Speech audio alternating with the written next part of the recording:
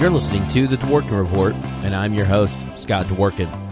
On this episode, we got the chance for a rare interview with Alec Baldwin to ask him questions about his role parodying Donald Trump, and why for the first time he tweeted that the president's unhinged ranting on Twitter could represent a real physical threat to his family's safety.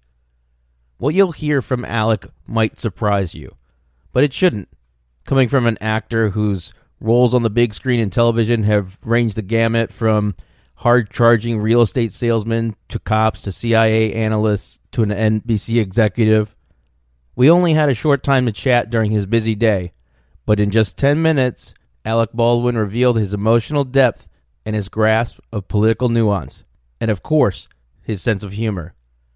In just 10 minutes, he explained what America really needs in a president, all of which contributes to his phenomenal satirical performances on SNL that bring levity to the grim situation Americans face with an imposter president in the White House.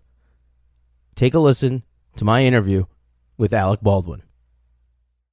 The man, the myth, the legend, Alec Baldwin. How are you doing today? I'm pretty good. I'm heading out of town to go shoot one day on a documentary about the Flint, Michigan water crisis that my company is producing. Oh, wow. And I'm heading to Flint right now to go shoot tomorrow. Well, we'll get into it. What did it feel like when you won an Emmy Award for parodying Donald Trump on SNL, a character based on a man who could not win an Emmy playing himself on television? Well, I mean, whenever you get awards from the film business, the television business, or the theater, what have you, it's always important to remember that, that's a good thing. I used to not, necessarily look at it that way, but, people giving you these recognitions it's never a bad thing. I take it, so many people were watching this crazy thing that we're doing. But, for me, the thing with Trump has been that it's grown more and more difficult to do over time. I'm doing significantly less of it now. I'm on the show maybe like once a month. And I do it a lot less, so I think, we don't wear out our welcome. It seems to be at a good pace now where they want me to, do it once a month. And so people, can kind of step back and appreciate that more.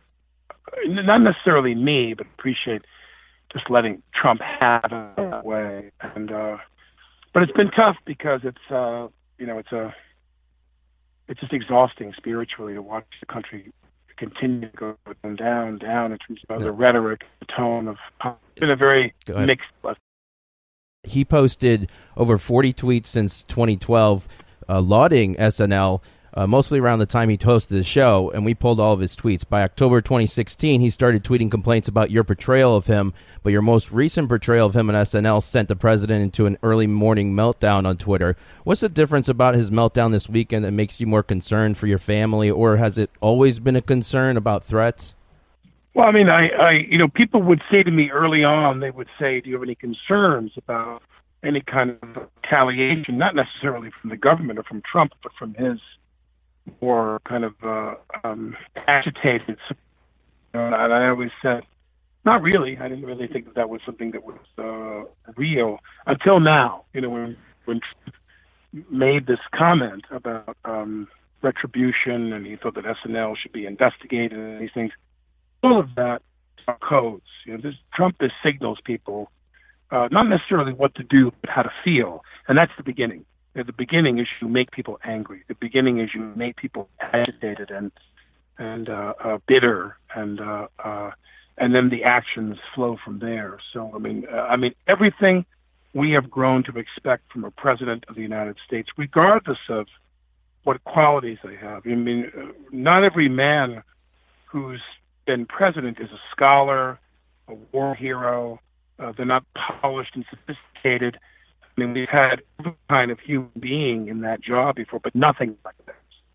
The president is someone who's supposed to put out fires and to calm people and to try to help people wake up every day and face what is an increasingly tough world with some courage and some stamina and some kind of spirit, an American spirit, if you will, that there's no problem that we can't solve if we work hard enough. And, this is a president who is just the opposite. He just throws gas on every fire, and he's just a really his message is just the opposite.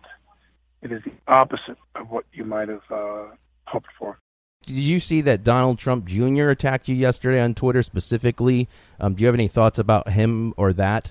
No, I didn't know. What did he say? He said that to cut the BS. He said bullshit specifically, but he had said that nobody wants to hear your bullshit, Alec Baldwin, in regards to the threats. Listen, Trump. The people that I talk to who I think have a more sophisticated analysis of what might happen, which is a very difficult, nearly impossible thing to, because to me the most interesting part of this whole Mueller has said nothing. He has said absolutely nothing. So thinking what he's doing, what cards he has to play, nobody knows. Nobody has any idea. But in the way that people have this silly parlor game where they speculate about what's going to happen, Trump may not go down. He may not go to prison. He may not be impeached. But sure looks like his son's going to be indicted. It sure sounds like his son's going to get indicted, and unless he's pardoned, he's going to go to prison. So I guess he'll have a lot of time to watch SNL then. That's a good one. This episode of the Dworkin Report is brought to you by resistors like you. We aim to keep this show independent for as long as we can. Visit dworkinreport.com to see how you can help out.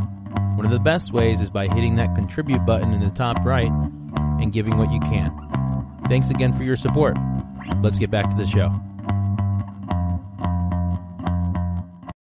If you had, you've hung out, accidentally probably with Trump, in the past, but if you were in front of him now, or if he was listening for whatever reason, because he's got so much executive time on his hands, what would you want to say to him? If it could be reached, I might speculate about that. But Trump is permeable. He's completely. He learns nothing. He doesn't change. That I've said this repeatedly in interviews I've done and in stories I've done related to this, that I fully expected that Trump would change. Filled with self-doubt, and he knew that he won the election based on a lot of dubious, if not outright corrupt processes, and I thought he would have come in 6 or 8 months, or certainly a year would go by, and he would settle in and realize what the role required, what people wanted. They need a president they certainly need a president who's not like him. We don't need that. We don't need somebody who's petty and antagonistic, all kinds of things. And you want somebody who is in this leadership position. These crazy shutdowns of the government and so forth. He's like a drunk driver, and nobody wants the driver of the school bus to be a drunk driver. And that's what we're stuck with now. An office filled with bitterness, consumed bitterness toward his political enemies who had underestimated him and pushed him aside, and he was so insecure that he wasn't an Eastern elite and didn't go to Harvard and so forth, and spoke regularly and vividly about how angry he was and bitter about that.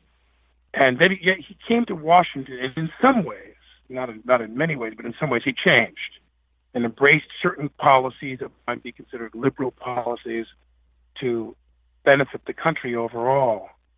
And even Nixon changed in office in terms of his some of the policies he put forward.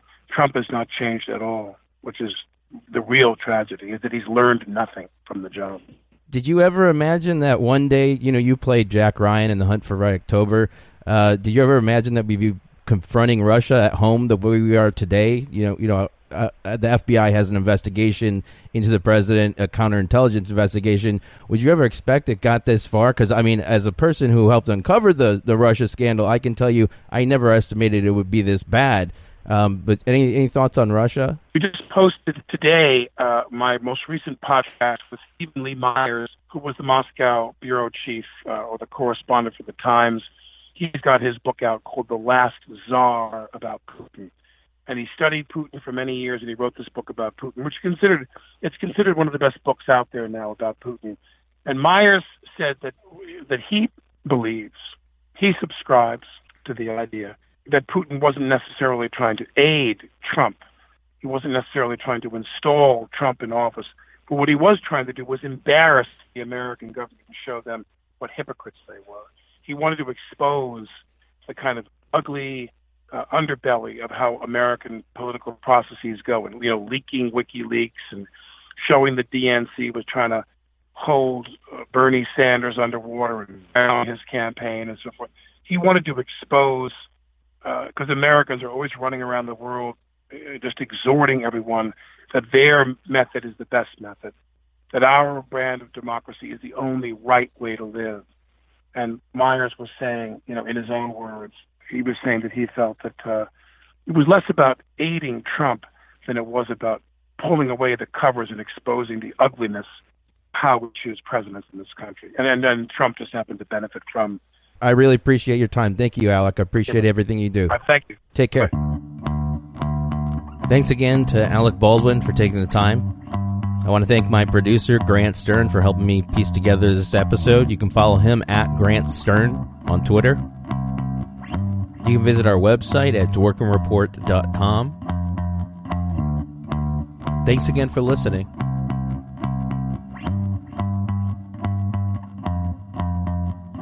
Onward!